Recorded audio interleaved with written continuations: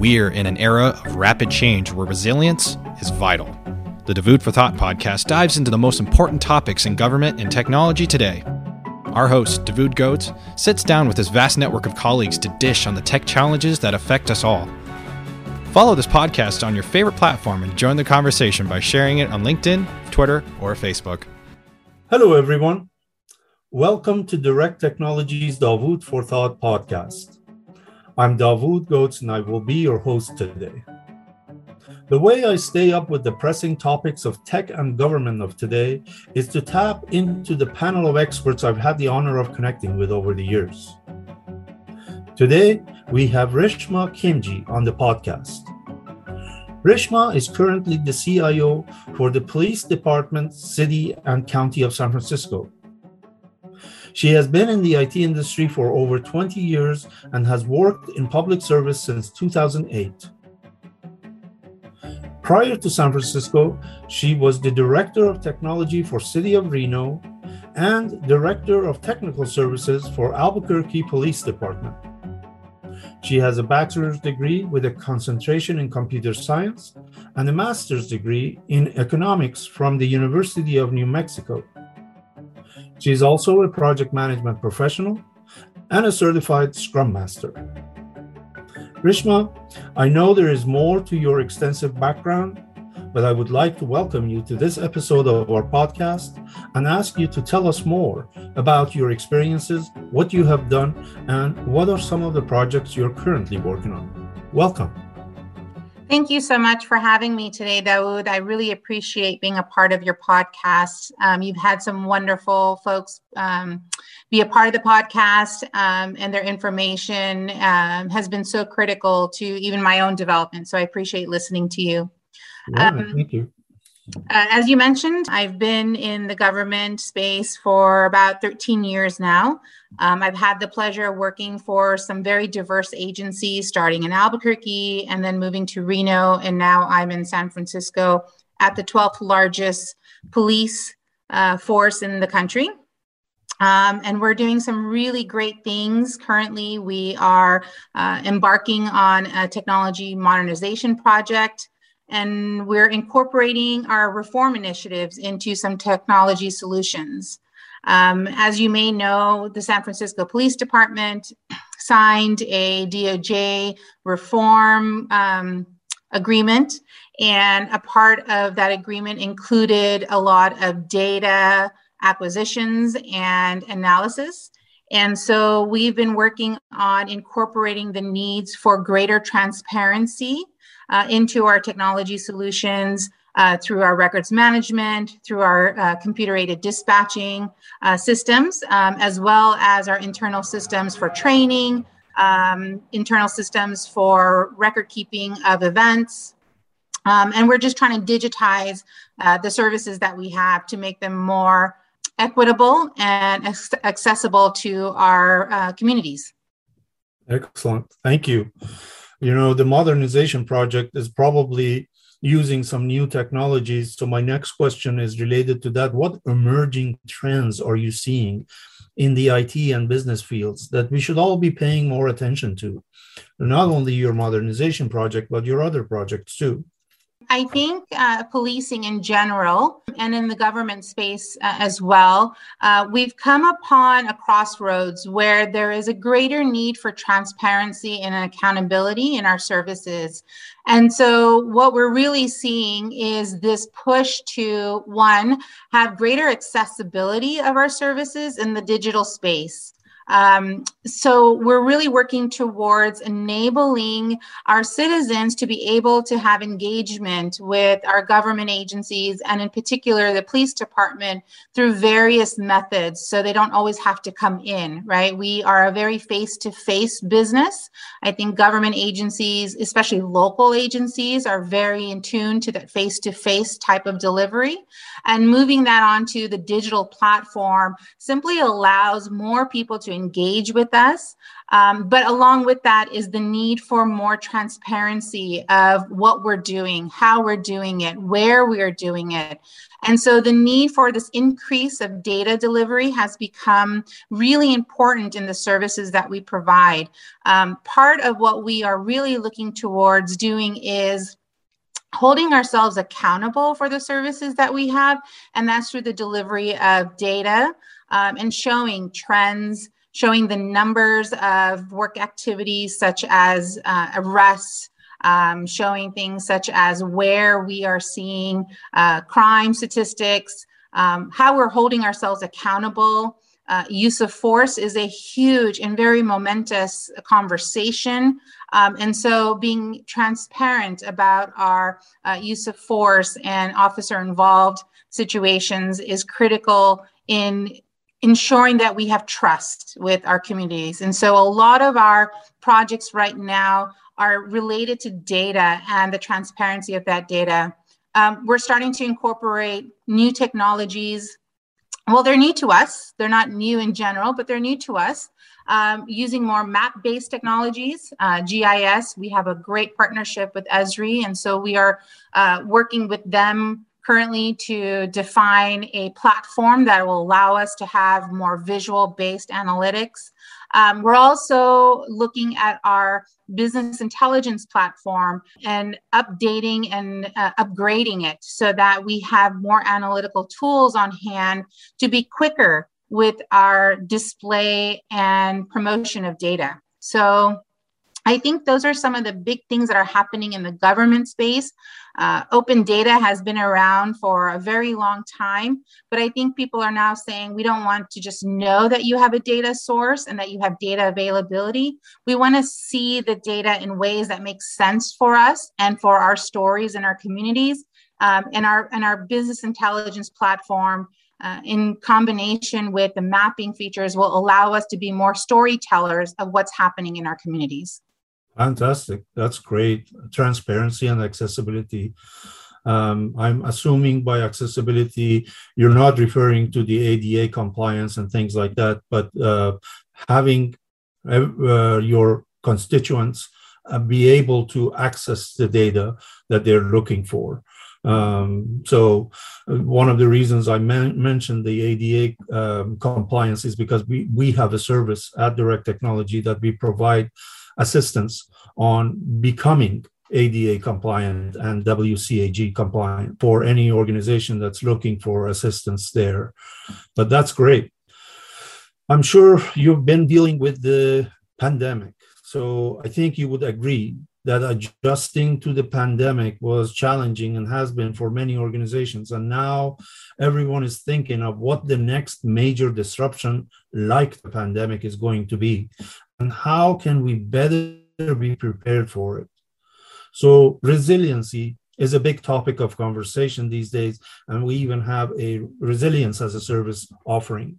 What are some examples of resilience you have seen in the past year? And what is the one thing, in your opinion, organizations should be doing to improve resilience? That is such a fabulous question, and it opens the door to so many venues and avenues of answering. So I'm going to try and be as concise as I can. I think the pandemic really taught agencies on how to start building on platforms to be more digitized. I think government agencies in general have put themselves in a more robust position to deal with other disruptions as they come along, because they see technology as a partner to the development of services. If we look at the way government services have been in the past, technology was always something to be done, but not always at the table. I think some cities and some agencies do a really good job of partnering technology with their solution building, but I'm seeing that become the norm even more.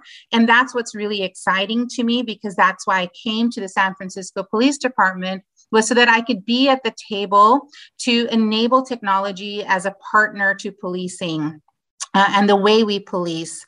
I think we're in the innovation phase now of building new digital tools for automation and for engagement with our communities. I think the pandemic actually built a new system of community outreach. And it was to build a new system in which communities are now looking for those human-centric types of decisions that we see within community organizations. When a disruption of the magnitude of the pandemic occurred, I think it really provided us a rare opportunity to rethink and learn and to better prepare us for the future. So what I mean by that is we see more services online. We see more ways of communities being able to engage with their agencies, with their community members, with their government representatives, and it's promoting transparency and participation. I think, however, that the pandemic has really opened up different ways of fostering civic engagement. We saw that with the ways that our communities were trying to get the attention and to hold policymakers accountable for their services. In the policing world, we saw that a lot with the various protests that occurred during the pandemic, where people were out and trying to show and garner support for better policing. And it's always been a struggle. And I think that the pandemic allowed us to really get a sense of what our communities needed and wanted. And that is so good because social change has been so disruptive in the sense that it is providing us opportunities. I don't think disruption is always a negative thing. I think it's more of an opportunity-based system that allows us to look at where and how can we provide better services. And those are part of those human-centric or human condition issues that governments need to start looking at. And I think technology has a really important role in playing partners to those types of policies and decision makings as we move forward, engaging more with our communities to deal with things such as wellness and health, workforce management, information management. We saw that so much in the information era that has come out during the pandemic.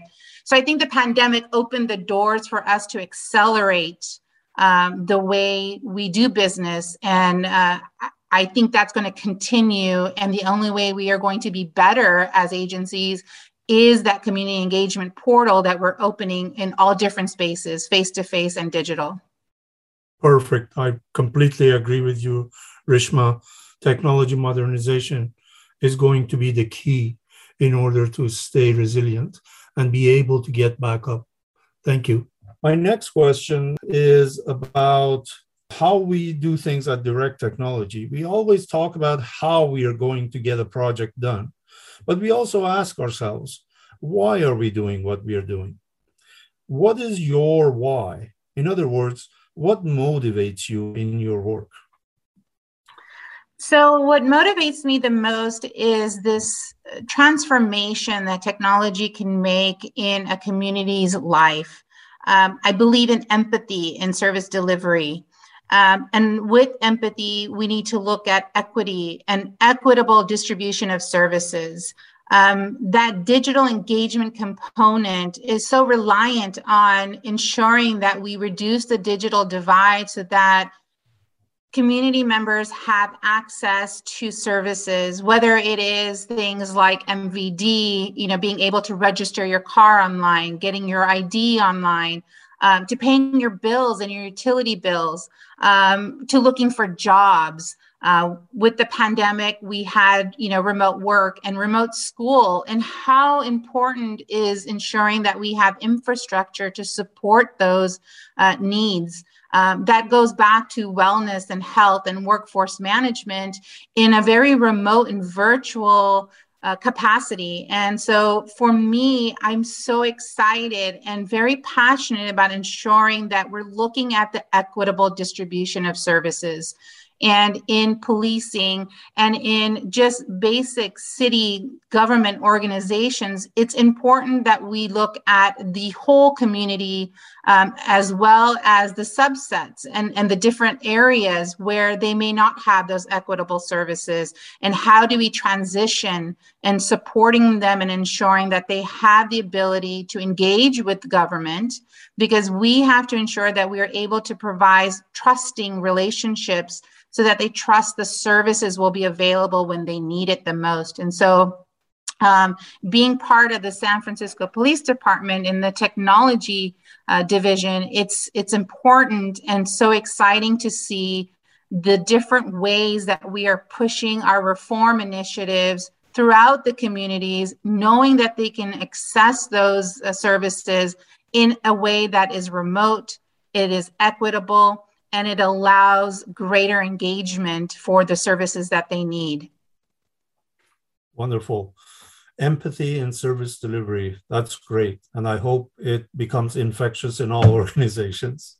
You would fit well with our motto at Direct Technology, which we say we are the human side of tech.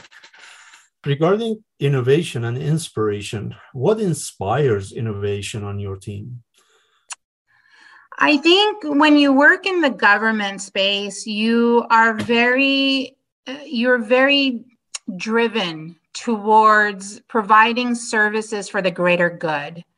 And when there is a service gap or there is a opportunity to make services better, having a transparent strategic plan, whether it is a 6-month roadmap or a 6-year hopeful goal roadmap, it's important to be transparent with that to your team. And it's important to have buy-in from the bottom and at the top.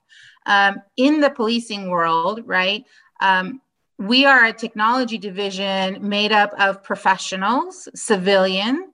We're not sworn. We do have some sworn officers that are part of the team, but most of us are civilian.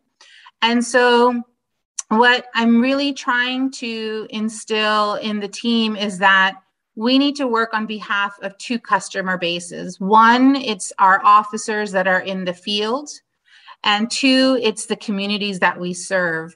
And so when we have a goal or a strategy in mind, we always have to think of how do we make it better for both groups. And saying that we know where we want to go is more important to lay the foundation to say how we're going to get there. So by being transparent of how I want to get there, how command staff wants to get there, what the chief's vision is, and then letting the team kind of figure out what is the best way to get there. How do we actually do those kinds of things in ways that are cost effective, because we are stewards of taxpayer dollars, but we're also have to be wary of the fact of community safety and officer safety.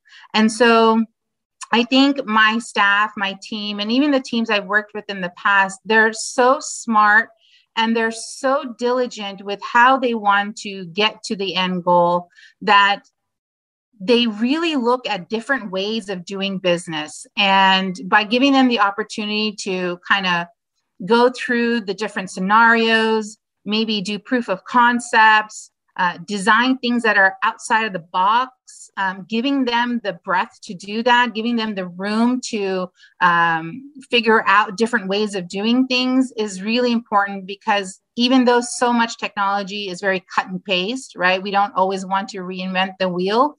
When it comes to services about safety, we really need to ensure that we are thinking outside the box to find new ways to do that. And my staff has just been so fabulous at really drilling down and saying, how can we do this in a way that maximizes safety for our communities and for our officers without giving up on service? Right, that's key. The last thing you said is key, without giving up on service. And it's great that you're giving them the space to go think outside the box and come up with ideas, new ways of doing business, different ways of doing business, more effective ways. Rishma, what is something that would surprise people about your background or interests? Really good question. So I've been actually thinking about this for a while. So one is I actually never thought I'd get into IT. I was always hopeful to get into the medical field. I actually started off as a chemical engineering student at the university because I wanted to get into biomedical engineering. Right. And then I just fell in love with technology as a whole and made that my career path. I've been very lucky to work with really great private and public agencies and companies that have just been so wonderful in teaching me how to look at the larger picture. So, technology was not really something I was looking to get into. I was really hoping to get into the medical field. That's interesting. Well, the two fields are kind of getting married together right now with telemedicine. Correct. So there's a lot of technology in medicine, especially because of the pandemic. Those two fields are getting closer and closer. And my last question, Rishma, where can people find you and keep tabs on what you're working on? How can people support your work? The usual is LinkedIn. I'm on Twitter. I have two accounts on Twitter. One is my professional account. It's SFPDCIO or at SFPDCIO. That kind of goes through some of the policing technology stuff. But I post more prolifically on my personal account, which is at Khimji. I'm really happy if people want to reach out to me on Twitter or LinkedIn. And also, I love hearing about people's ideas about things. I think sometimes we get so narrow focused in our field that it's not that we forget, we just don't see the perspective from the outside looking in. So I love hearing about new ideas and what people think policing and technology should look like. Excellent. Thank you for offering all of those channels where we can reach you. And thank you so much for joining us today, Rishma. Thank you to all the listeners out there for joining us as well. We will see you all in the next episode of Dawood for Thought, where we will shed more light on the human side of tech.